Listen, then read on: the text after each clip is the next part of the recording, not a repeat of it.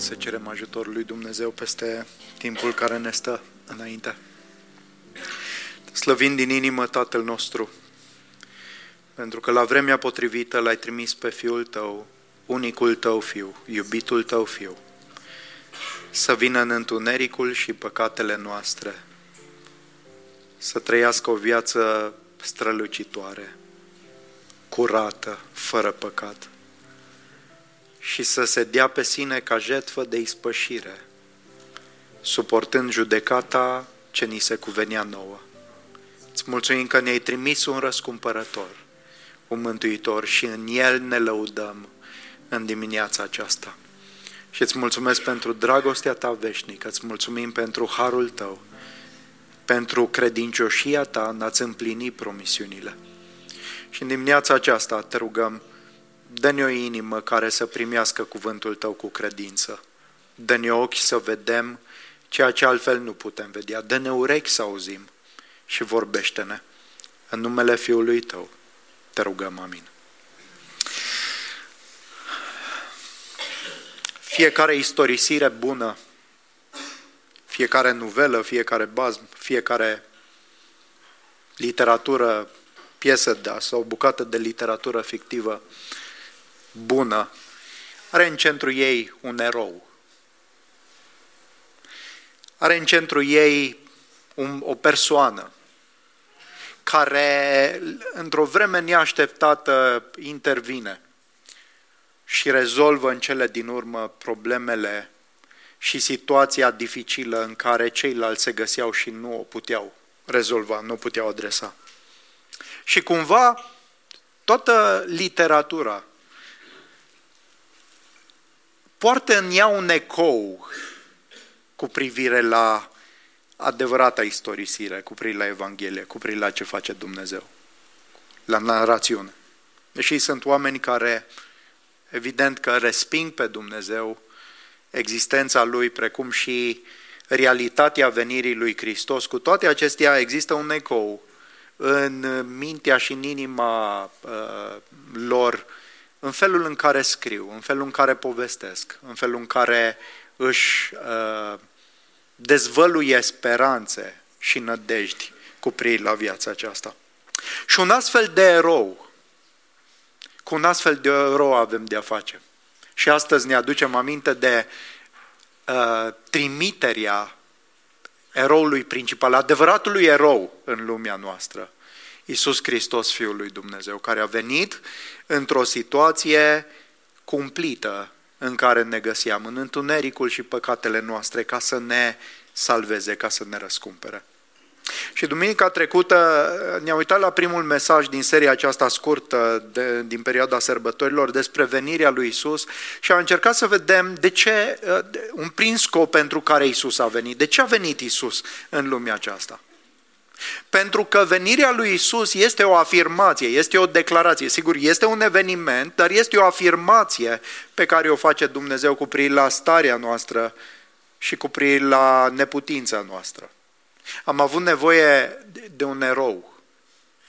Am avut nevoie de altcineva care să rezolve problema noastră. O problemă pe care noi nu o puteam rezolva. Și duminica trecută ne-am uitat la pasajul din 1 Ioan, capitolul 3, când ni se spune acolo că Fiul lui Dumnezeu a venit ca să distrugă lucrările diavolului.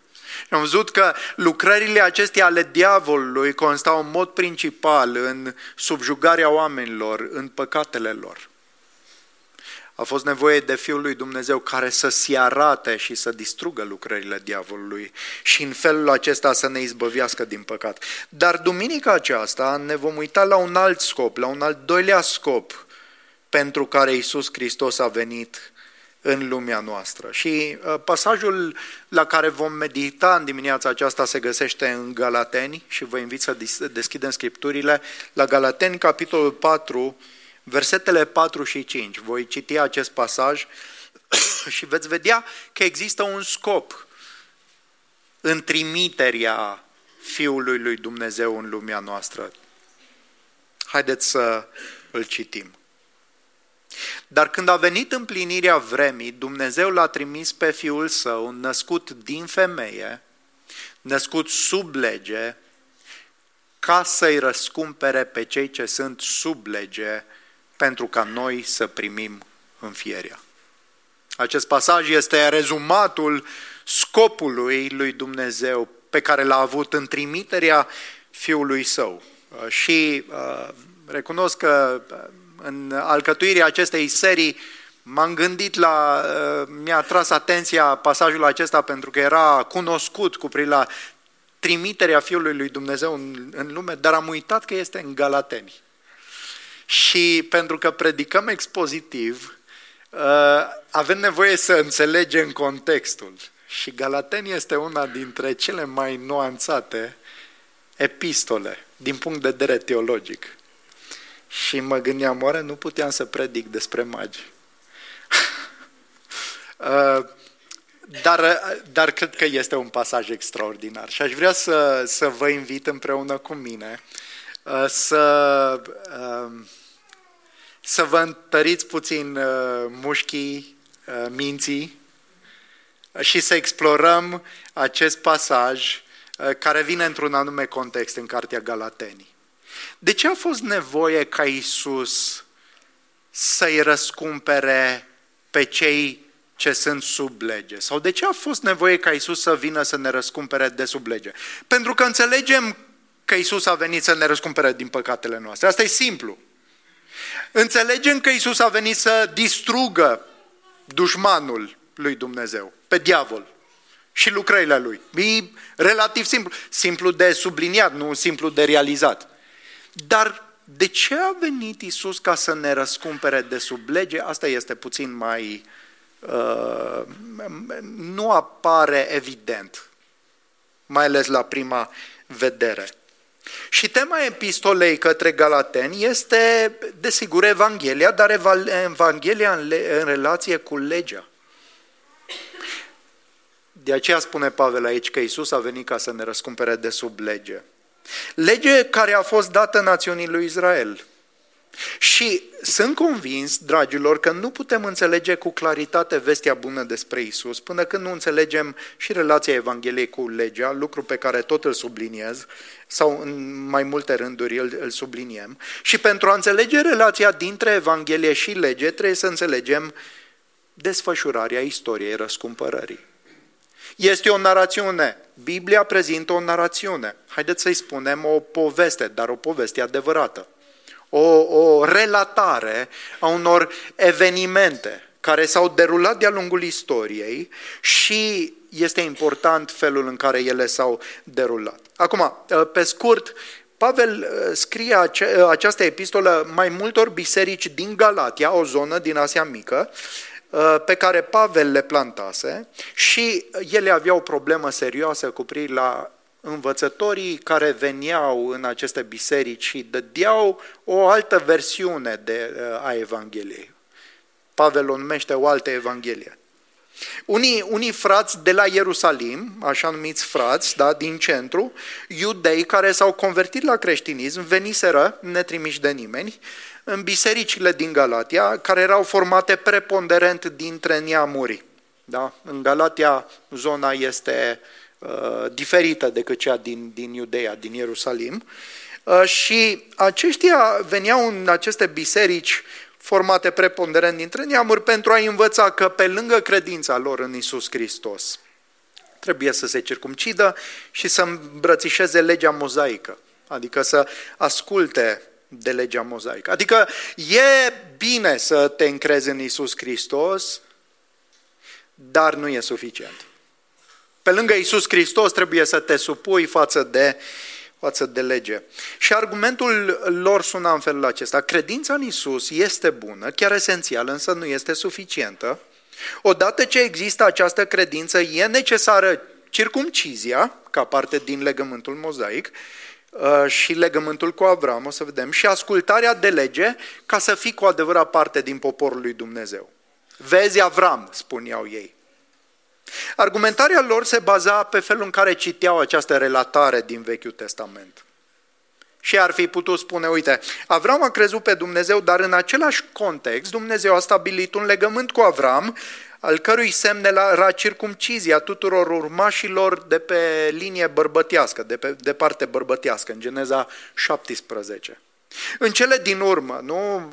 Dumnezeu a adăugat lui Avram cel credincios, cel care crede, și cerința circumciziei și mai apoi obligația ca urmașii lui Avram să asculte de legea lui Moise pe care Dumnezeu a dat-o lui Israel, urmașilor lui Avram. Până la urmă nu ni se spune că Avram a primit promisiunile pentru că a ascultat de glasul Domnului și a păzit cererile, poruncile, hotărârile și legile lui? Totuși Pavel insistă că Evanghelia citește istoria răscumpărării într-o notă diferită.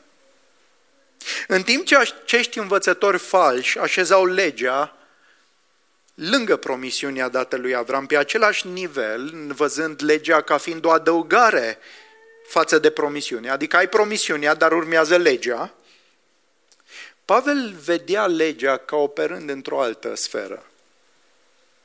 El insista că legea nu schimbă termenii relației pe care Dumnezeu i-a stabilit cu Avram prin promisiune. Așa că Pavel accentuează în epistola aceasta două adevăruri importante. Ascultarea față de legea mozaică nu este o cerință necesară pentru îndreptățire, pentru relația noastră corectă cu Dumnezeu. Adică, dacă este ca cineva să fie îndreptățit și primit în poporul lui Dumnezeu, nu este nevoie ca aceștia să asculte de legea mozaică, ci este suficientă credința în Isus Hristos. O să vedem imediat care a venit să ne răscumpere de sub lege. Și al doilea adevăr, ascultarea față de legea mozaică nu trebuie să fie cerută creștinilor dintre neamuri. Creștinilor dintre neamuri. Adică iudeii care au crescut la Ierusalim sau au crescut ca iudei puteau, chiar dacă l-au primit pe Isus în inima lor, chiar dacă aveau o relație cu Domnul, puteau să continue să-și manifeste credința lor în formele și în cadrul legii mozaice a lui Dumnezeu. Se poate lucrul acesta, dar nu trebuiau ca ei să impună neamurilor aceste cerințe. Nu trebuiau ca ei să impună legea mozaică și neamurilor. Și acum revenim la textul nostru din Galateni. Și de data aceasta aș vrea să citim tot pasajul de la capitolul 1, de la capitolul 4, versetul 1 până la versetul 7. Asta este pasajul la care ne vom uita. Vreau să spun că atât timp cât moștenitorul este copil, nu este diferit cu nimic de un sclav, cu toate că este stăpânul tuturor lucrurilor, ci se află sub îngrijirea tuturor și a administratorilor până la timpul hotărât de tatăl său. Astfel și noi, când eram copii, ne aflam sub sclavia principiilor lumii, dar când a venit împlinirea vremii, Dumnezeu l-a trimis pe Fiul Său, născut din femeie, născut sub lege, ca să-i răscumpere pe cei ce sunt sub lege, pentru ca noi să primim înfierea. Dar pentru că voi sunteți fii, Dumnezeu a trimis Duhul Fiului Său în inimile noastre, Duh care strigă Abba, adică Tată. Astfel, tu nu mai ești sclav, ci fiu, iar dacă ești fiu, ești și moștenitor prin Dumnezeu. Și pentru a înțelege acest text, primele 7 versete, o să împărțim textul și ideile în 3 puncte principale. Timpul venirii lui Isus, modul venirii lui Isus și scopul venirii lui Isus. 3 lucruri pe care vrem să le urmărim. Timpul venirii lui Isus, da? Timpul este foarte important în înțelegerea Evangheliei și a derulării istoriei răscumpărării. Vedeți, un lucru important, creștinismul, care are în vedere faptele și lucrările lui Dumnezeu manifestate în istorie și care culminează cu venirea lui Isus Hristos, toate acestea nu sunt o filosofie, un set de învățături la care noi aderăm, ci ele sunt niște fapte realizate în istorie. Credința creștină este profund legată de istorie. este profund legată de cronologie. Este profund legată de felul în care s-au succedat evenimentele. Multe alte religii sau filosofii sunt în general atemporale, aistorice. Adică sunt niște adevăruri valabile, indiferent de ce s-a întâmplat în istorie. Dar nu așa se întâmplă cu creștinismul. Pentru că Dumnezeu este creatorul. Potrivit cu afirmația cuvântului lui Dumnezeu, El s-a manifestat în istorie. Și există o succesiune de evenimente în istorie. Și ne spune aici cuvântul lui Dumnezeu, nu? Că Dumnezeu l-a trimis pe Fiul Său când a venit împlinirea vremii. Observați versetul 4. Când a venit împlinirea vremii, Dumnezeu l-a trimis pe Fiul Său născut din femeie, născut sub lege. Dumnezeu l-a trimis pe Fiul Său în lumea noastră la împlinirea vremii. Venirea lui Isus, poate nepotrivită în lumina preocupărilor și treburilor pe care le aveau oamenii din vremea aceea, nu? N-aveau ei timp, nici nu se gândeau la venirea lui Isus. Fiecare își vedea de treaba lui, de preocupările lui. Totuși, venirea lui Isus a avut loc la timpul potrivit și perfect în lumina gândirii și planului lui Dumnezeu stabilit din veșnicie. În providența și în înțelepciunea lui Dumnezeu, timpul venirii lui Isus, împlinirea vremurilor, a ajuns.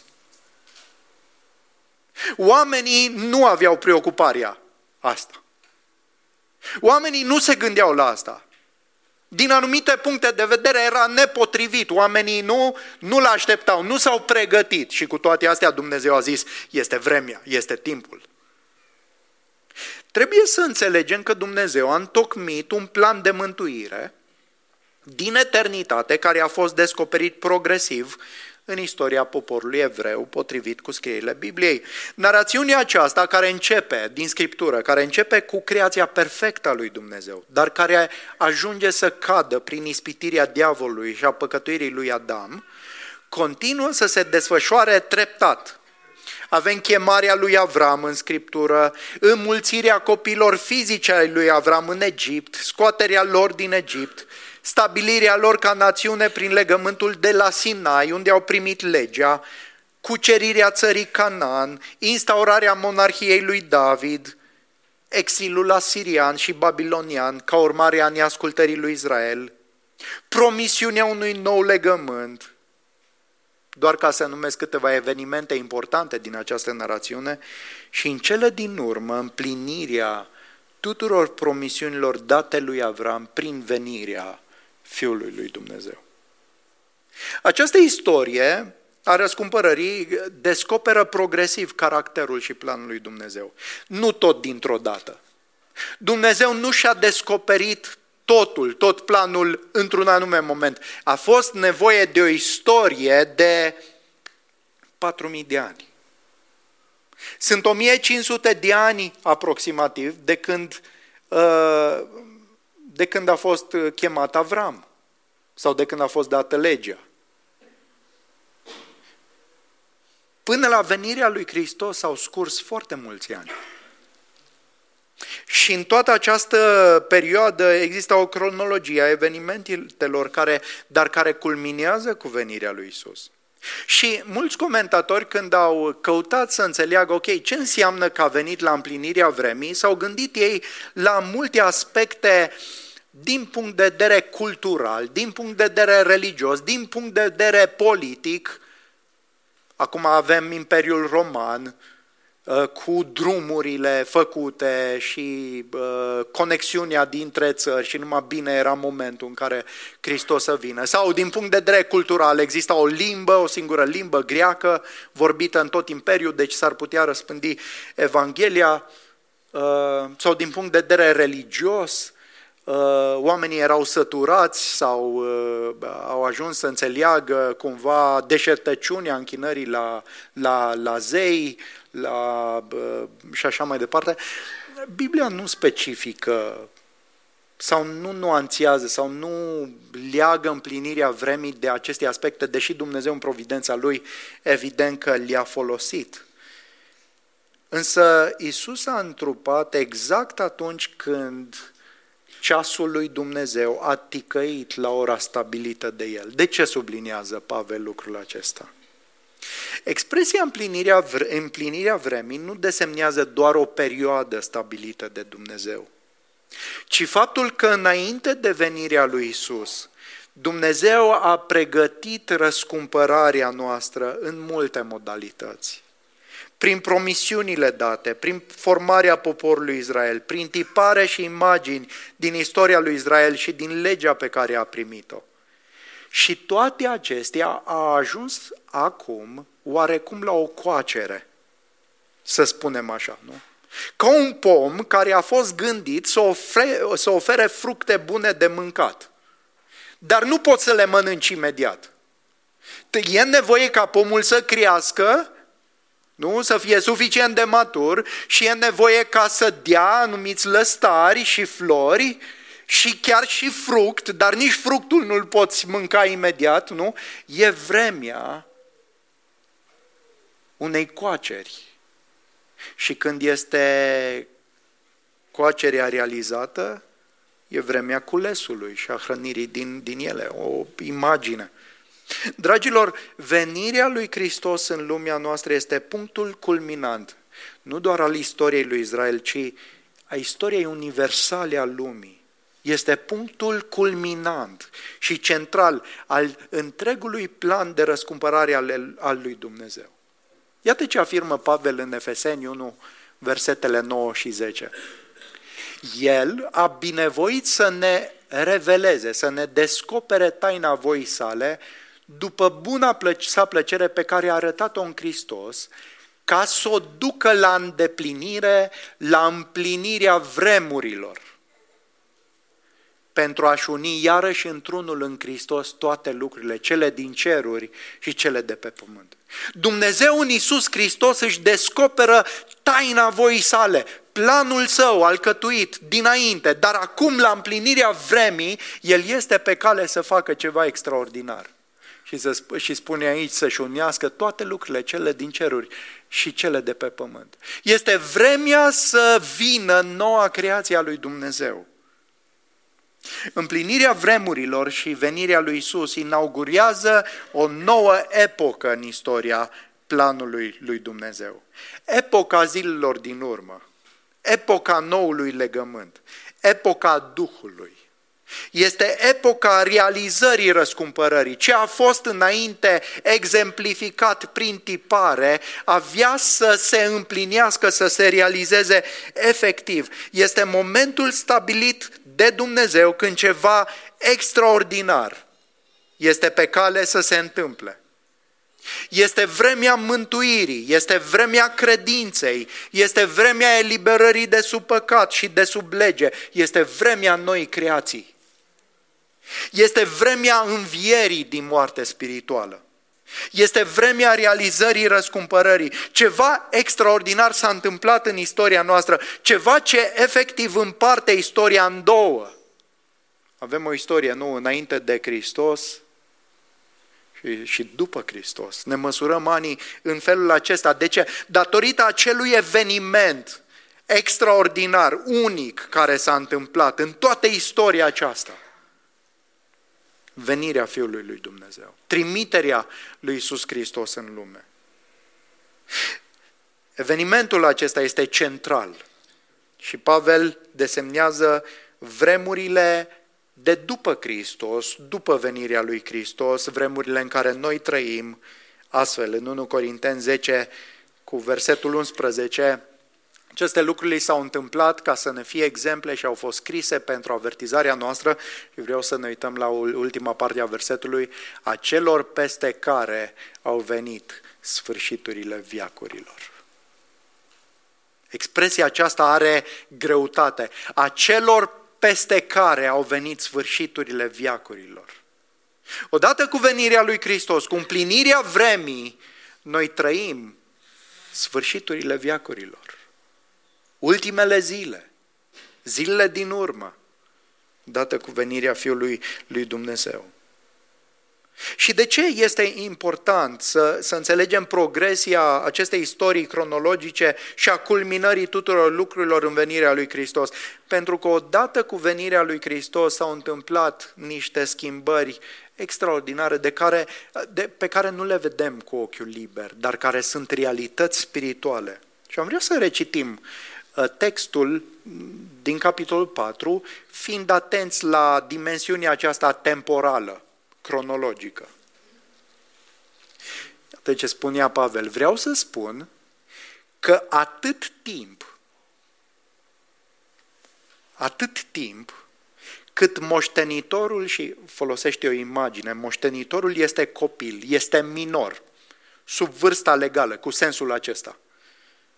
Nu este cu nimic diferit de un sclav, cu toate că este stăpânul tuturor lucrurilor, ci se află sub îngrijirea tutorilor și administratorilor până la timpul hotărât de tatăl său. Atât timp avem de a face cu un minor care nu a ajuns la vârsta maturității, la vârsta legală maturității. El este moștenitor, dar nu poate dispune, dimpotrivă, este ca un sclav până la timpul hotărât de tatăl său. Astfel și noi, când eram copii, în sensul acesta de minori, ne aflam sub sclavia principiilor lumii. Și versetul continuă: dar când a venit împlinirea vremii, Dumnezeu l-a trimis pe Fiul Său, născut din femeie, născut din lege, sub lege, ca să-i răscumpere pe cei ce sunt sub lege, pentru ca noi să primim înfierea. Iar pentru că voi sunteți fii acum, fii statutul acesta în sensul de matur, Dumnezeu a trimis Duhul Fiului Său în inimile noastre, Duh care strigă Abba, adică Tată. Astfel tu nu mai ești sclav, ci fiu. Iar dacă ești fiu, ești și moștenitor prin Dumnezeu. Pavel folosește aici o imagine, cea a dezvoltării unui copil și felul în care funcționau lucrurile uneori în legea romană. Atâta vreme cât copilul este minor, deși este moștenitorul tatălui său, totuși se găsește sub tutelaj până la vremea stabilită de tatăl său. E așa, copiii se găsesc, ei pot să fie, gândiți-vă la copiii din familia regală. Da? În general îi vedem la televizor, copiii lui William care se strâmbă uneori, care se, cunoașteți știrile acestea, nu? Și îți dai seama că ai de a face cu un moștenitor al tronului. El este moștenitorul tronului, vorbind de o imagine, da? El este moștenitorul tronului. El va fi rege, el va conduce tot acest regat. Și cu toate acestea trebuie să-i se atragă atenția, trebuie să îi se spună când se mănânce, când să se scoale, când să se culce, să facă toate aceste lucruri și nu se deosebește, el nu poruncește nimănui în calitate de fiu, nu? În calitate de moștenitor.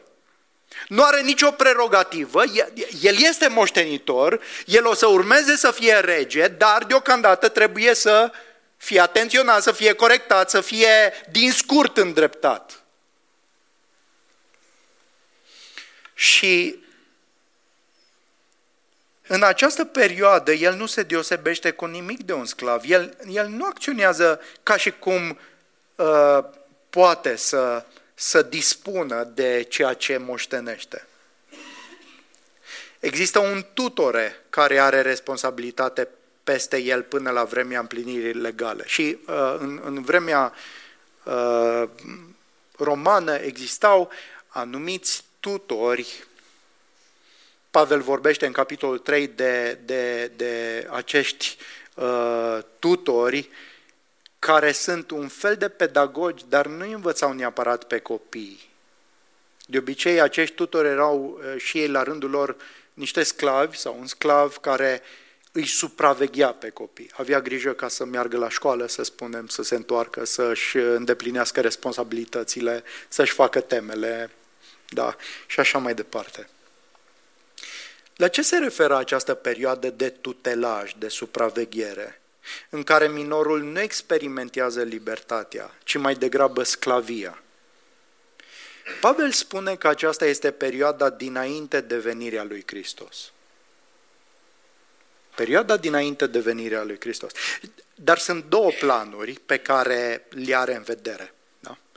Primul plan, perioada cronologică din istoria răscumpărării dinainte de venirea lui Hristos. Perioada dinainte de anul 1, să spunem, da? Dar este și perioada cronologică din istoria personală a fiecărui credincios dinainte de convertirea la Hristos. Cum ai fost înainte de convertirea lui Hristos? Deci sunt două aspecte. Unul public, al istoriei universale, perioada dinainte de Hristos, dar și perioada din viața personală a cuiva înainte de a-L îmbrățișa pe Hristos. Și aceste două dimensiuni se suprapun în argumentul lui Pavel. Cine este tutorele sau supraveghetorul nostru înainte de venirea lui Hristos sau înainte de convertirea noastră la Hristos? Și răspunsul se găsește în versetul 3. Astfel și noi, când eram copii, cu sensul de minori, ne aflam sub sclavia principiilor lumii. Și expresia aceasta, principiile lumii, are mai multe interpretări posibile. Fie se referă la cele principii elementare, precum literele din alfabet sau axiomele din matematică, care fac referire la principii morale de bază prin care funcționează lumea, sau educația rudimentară pentru a trăi înainte de venirea lui Hristos. Și interesant este că Pavel pune semnul legal între lege dinainte de Hristos, legea dinainte de Hristos, cu aceste principii elementare. Fie se referă la elementele spirituale ale lumii, care erau în antichitate asociate cu elemente materiale fizice, precum pământul, aerul, apa, focul, fie cu corpurile cerești, soare, lună, stele, care controlau festivalurile, sărbătorile anului, și despre care se spune în versetul 8 că erau în sclavia celor ce prin natura lor nu sunt Dumnezei, adică demonilor. În context, Pavel se referă aici la trecutul galatenilor. Vă aduceți aminte că aceștia erau credincioși dintre neamuri, altădată erau păgâni. Înainte de Hristos, înainte ca să-L cunoască pe Hristos, ei se găseau în multitudinea de religii și de superstiții față de care erau sclavi. Și aș vrea să vă gândiți la această realitate, că oamenii care nu-L cunosc pe Hristos trăiesc în tot felul de religii, în tot felul de superstiții și se găsesc în sclavie. Au o imagine cumva despre cine este Dumnezeu, că trebuie cumva în mintea lor să-L îmbunezi. Știi că ai o problemă, cumva e preocuparea, e frământarea aceasta, cum să fii nu în favoarea lui Dumnezeu, dar sunt sclavi. Pavel, haideți să citim puțin pasajul de la versetul 8 la 10. Atunci când voi nu-L cunoșteați pe Dumnezeu, erați sclavii celor ce prin natura lor nu sunt Dumnezei. Însă acum, după ce ați ajuns să-L cunoașteți pe Dumnezeu, sau mai degrabă să fiți cunoscuți de Dumnezeu, cum de vă întoarceți iarăși la acele principii slabe și sărăcăcioase cărora vreți să le fiți din nou sclavi? Voi țineți zile, luni, anotimpuri și ani. Adică o religiozitate, o viață plină de forme și de a încerca să-i te închini cumva lui Dumnezeu respectând timpuri, zile, sărbători, acum vine Crăciunul, să fim mai buni, măcar în perioada sărbătorilor să fim mai buni. Înțelegeți? După aceea mai vedem până la Paști. Mai este boboteaza. Înțelegeți? O viață care e ghidată după zile, după anotimpuri, după formalitate, după ce-i biserica. Biserica merge undeva și se întâmplă acolo o liturgie și sper că aia rezolvă cumva problemele. E o sclavie. Nu este, cum vom vedea imediat, o relație. Viața lui Hristos în inima omului. Sunt tipare, sunt umbre și asta era și în păgânism, nu? Superstiții. Și lucrul cu adevărat surprinzător este că Pavel afirmă că poporul Israel, în perioada legii, dinainte de venirea lui Hristos, se găsea într-o sclavie asemănătoare cu păgânii. Asta e foarte interesant. În capitolul 3, Pavel clarifică faptul că legea a avut un design cronologic și temporar în istorie. Ea a fost dată la 430 de ani după promisiunea făcută lui Avram și și-a găsit finalitatea odată cu venirea lui Hristos. El mai spune că legea nu putea da viață spirituală sau viață veșnică și că legea însă își exercita o captivitate sau o pază, o supraveghere până la venirea lui Hristos. Vreau doar să citesc câteva texte din capitolul 3. Ceea ce spun este aceasta: legea, care a fost dată 430 de ani mai târziu, nu poate desfința un legământ care a fost stabilit mai înainte de către Dumnezeu și astfel să anuleze promisiunea. Următorul verset, 19, atunci pentru ce este legea? Adică dacă legea nu e temporară, care e rostul ei? Ea a fost adăugată ca să arate nelegiuirile, ca să arate păcatul ca fiind încălcare de lege, ca fiind nelegiuire, ca fiind răzvrătire împotriva lui Dumnezeu. Până când dimensiunea temporală avea să vină descendentul căruia i-a fost făcută promisiunea, fiind dată prin îngeri în mâna unui mijlocitor. Următorul pasaj, versetul 21, este așadar legea împotriva promisiunilor lui Dumnezeu în niciun caz, că dacă ar fi fost dată o lege care să poată da viața, atunci cu adevărat dreptatea ar fi venit prin lege, însă Scriptura a închis totul sub păcat, pentru ca promisiunea prin credința în Hristos Isus să fie dată celor ce cred. Observați înapoi, dacă ar fi fost dată o lege care să poată da viața, dar n-a fost o lege care să poată da viața.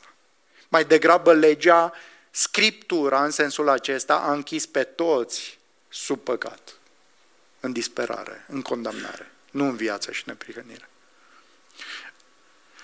Următorul pasaj, înainte de a veni credința, noi eram sub paza legii. Și Pavel vorbește aici în calitate de iudeu. Înainte de a veni credința, noi eram sub paza legii, închiși. Observați aceeași imagine a sclaviei.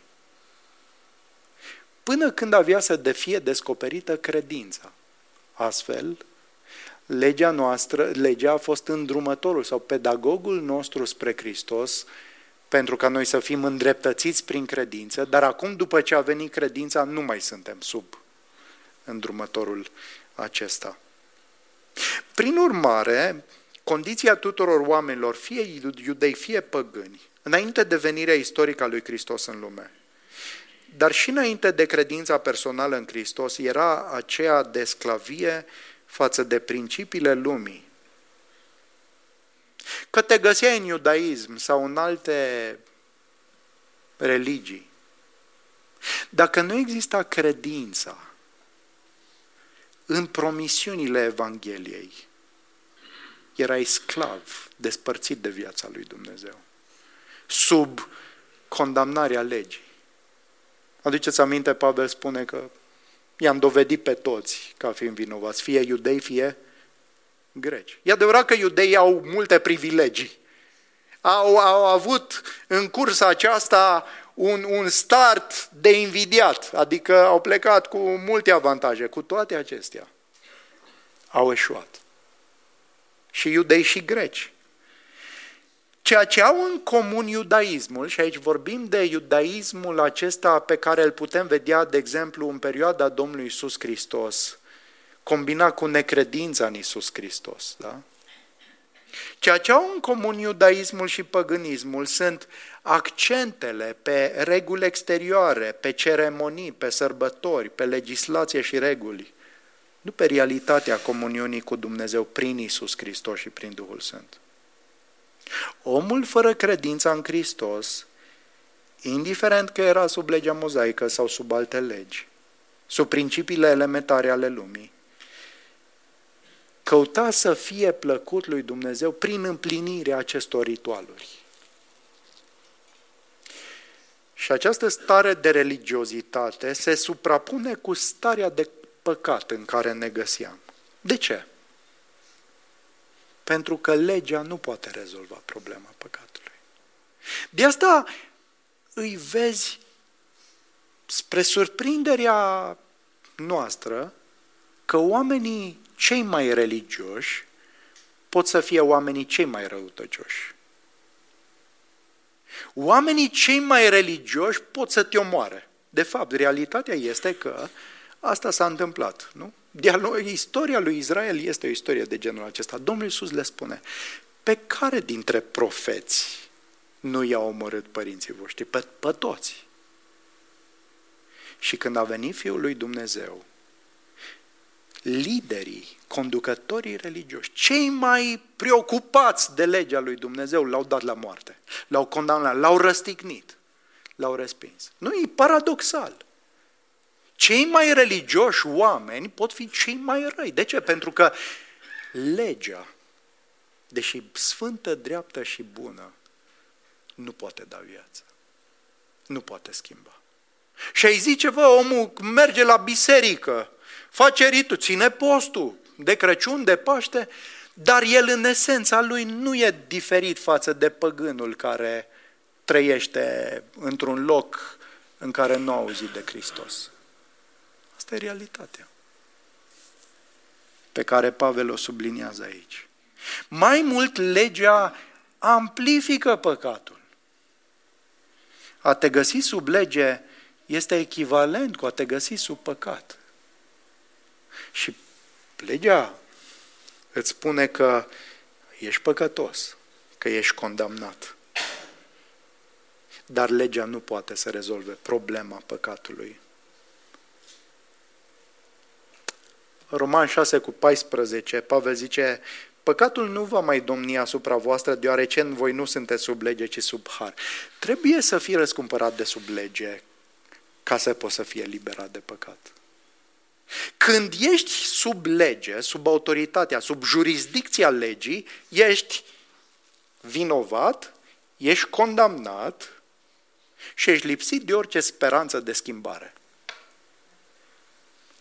Ca să poți fi eliberat de păcatele tale, trebuie să fii eliberat din această jurisdicție a legii. Galatenii erau ispitiți cei care au îmbrățișat Evanghelia, nu? Pentru că au venit frații aceștia din Ierusalim, erau ispitiți acum pe lângă Hristos să se circumcidă și să împlinească ceremoniile legii mozaice. Dar Pavel îi avertizează că făcând așa, ei de fapt se întorc la principiile slabe și sărăcăcioase din care au ieșit cândva. Dar stai puțin că galatenii n-au fost niciodată iudei. Cum adică se întorc acolo? Pentru că e același lucru când l-ai cunoscut pe Hristos și vrei să te întorci înapoi, chiar și la legea mozaică, chiar și la iudaism, de fapt te întorci la păgânism. E același lucru. Pentru că odată ce te întorci de la Hristos, singurul care poate da viața, te întorci la principii slabe și sărăcăcioase. Slabe pentru că nu te pot ajuta. Sărăcăcioase pentru că n-au bogăția răscumpărării, a cunoașterii lui Hristos. Punctul 2 și punctul 3 foarte pe scurt. Hristos Iisus a venit cum? la vremea potrivită, născut din femeie și născut sub lege. Adică Dumnezeu l-a trimis pe Fiul Său din eternitate pentru a rezolva problema aceasta a omului, la timpul stabilit. Și modul în care a venit Fiul lui Dumnezeu se manifestă prin două expresii, născut din femeie și născut sub lege. Și prima expresie desemnează umanitatea lui deplină. A fost născut din femeie ca orice alt om. Este sămânța femeii. A avut o natură umană deplină. Ca răscumpărarea noastră de sub lege să fie realizată, era nevoie ca Fiul lui Dumnezeu să îmbrace natura omenească, să se facă părtaș cărnii și sângelui, ca identificarea lui cu oamenii să fie deplină. Pavel subliniază același lucru și în Romani, nu mai citim acest text. Isus a venit în firea omenească, dar cu o deosebire importantă. El nu a moștenit corupția păcatului din firea omenească. El a venit în asemănarea firii păcătoase, cum îmi zice Romani 8 cu versetul 3, dar în el nu s-a găsit păcat. Ceea ce ne conduce la a doua expresie, născut sub lege. Fiul lui Dumnezeu, una cu Tatăl, s-a smerit și a devenit om. Și atenție, s-a supus de bună voie legământului legii mozaice, s-a născut sub lege.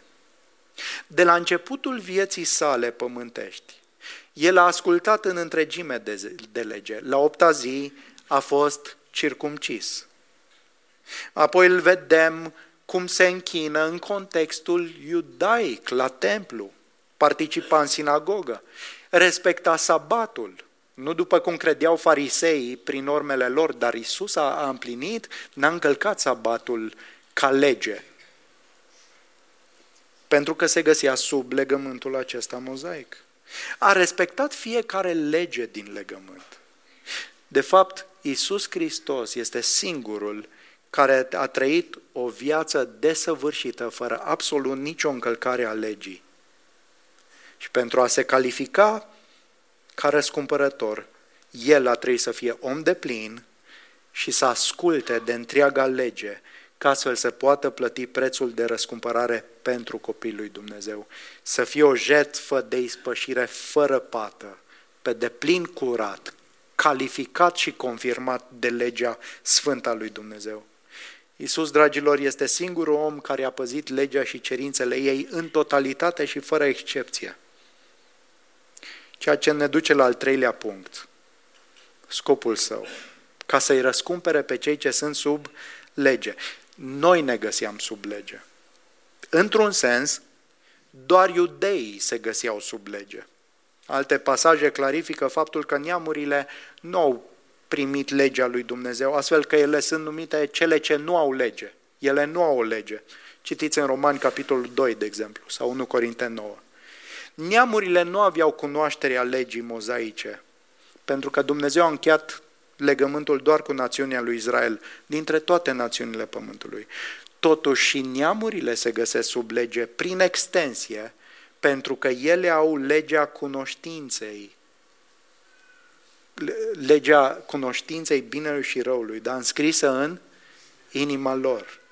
Ei cunosc în conștiința lor că există Dumnezeu și că sunt responsabili morali înaintea Creatorului, că există bine și rău. Care e problema cu a fi sub lege? De ce e nevoie ca Isus să te răscumpere de sub lege? Pentru că legea cere ascultare deplină față de ea. Ascultare perfectă. Și aș vrea să fii puțin atent aici. Legea lui Dumnezeu este de așa natură încât nu e suficient să încerci să o împlinești. Să faci tot ce ține de tine ca să împlinești legea. Și Dumnezeu se uită și zice, bă, omul a încercat. Nu-i de așa natură. Legea lui Dumnezeu trebuie împlinită, nu încercat să fie împlinită. De asemenea, legea lui Dumnezeu trebuie să fie împlinită nu doar parțial. Parțial, anumite porunci sunt normale, că doar oameni suntem și sunt și lucruri bune în viața noastră. Nu-i suficient. Toată legea lui Dumnezeu în întregime trebuie ascultată, păzită. Înțelegem lucrul ăsta? Și nu doar toată legea lui Dumnezeu din când în când, ci toată legea lui Dumnezeu tot timpul. În așa fel încât un singur păcat te așează sub condamnarea sfântă și dreaptă a lui Dumnezeu. Acum, realitatea e că nu avem un singur păcat. Suntem păcătoși peste măsură de mult. Și avem o problemă majoră cu Dumnezeu, care este sfânt și care a dat legea lui sfântă. Problema majoră este că atâta vreme cât suntem sub jurisdicția legii, suntem sub blestemul legii și sub autoritatea legii. Și ne spune aici cuvântul lui Dumnezeu că Hristos a venit sub lege să trăiască o viață fără de păcat, s-a născut să moară, să se aducă pe sine ca jertfă fără pată, astfel încât să plătească prețul de răscumpărare și să fim eliberați din blestemul și custodia sau paza legii. Înțelegi că a fost nevoie de Hristos să te elibereze de condamnarea și de blestemul drept al legii lui Dumnezeu care este sfânt. Numai unul singur a reușit să facă acest lucru și acesta este Isus Hristos. Dar mai e un aspect pozitiv și cu care închei. Ca noi să primim înfierea. Am fost răscumpărați de sub lege ca să primim înfierea. Adică adopția sau înfierea în legea romană era diferită de ce înțelegem noi prin adopție. E vorba de acel moment în care minorul devine adult legal, își intră în drepturi. Și ceea ce s-a întâmplat prin venirea lui Hristos la împlinirea vremii, prin acceptarea lui prin credință cu toată inima, a venit momentul în care minorul a devenit matur și devenind matur este Fiul lui Dumnezeu, beneficiind de libertatea pe care Fiul lui Dumnezeu o are, pe care Fiii lui Dumnezeu o au. Și Pavel zice, acum nu mai e sclav, ci ești fiu. Și ca și confirmare, Dumnezeu a trimis Duhul Sfânt în inima noastră, Duh Sfânt care strigă Ava, adică Tată. Așa că credincioșii care l-au îmbrățișat pe Hristos trăiesc călăuziți de Duhul Sfânt, nu de reguli și legislații, de ceremonii, de religiozitate, ci se bucură de părtășia cu Dumnezeu, de prezența lui Dumnezeu în inimile lor. Și sunt călăuziți și învățați de Duhul și au o viață nouă. O viață, dacă vreți,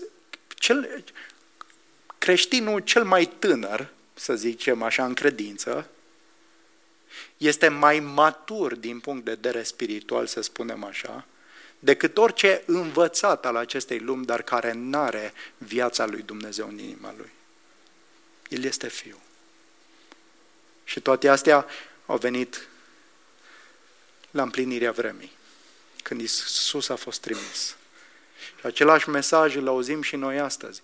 Haideți de aceste sărbători să nu dovedim că suntem sub sclavia principiilor lumii. De Paști și de Crăciun păzim anotimpuri, zile. Nu, Dumnezeu nu e interesat de asta. Dumnezeu vrea să-ți dea realitatea părtășiei cu El, prin credința în Isus Hristos. Să experimentezi viața adevărată. Puneți încrederea în El și întoarce-te la El.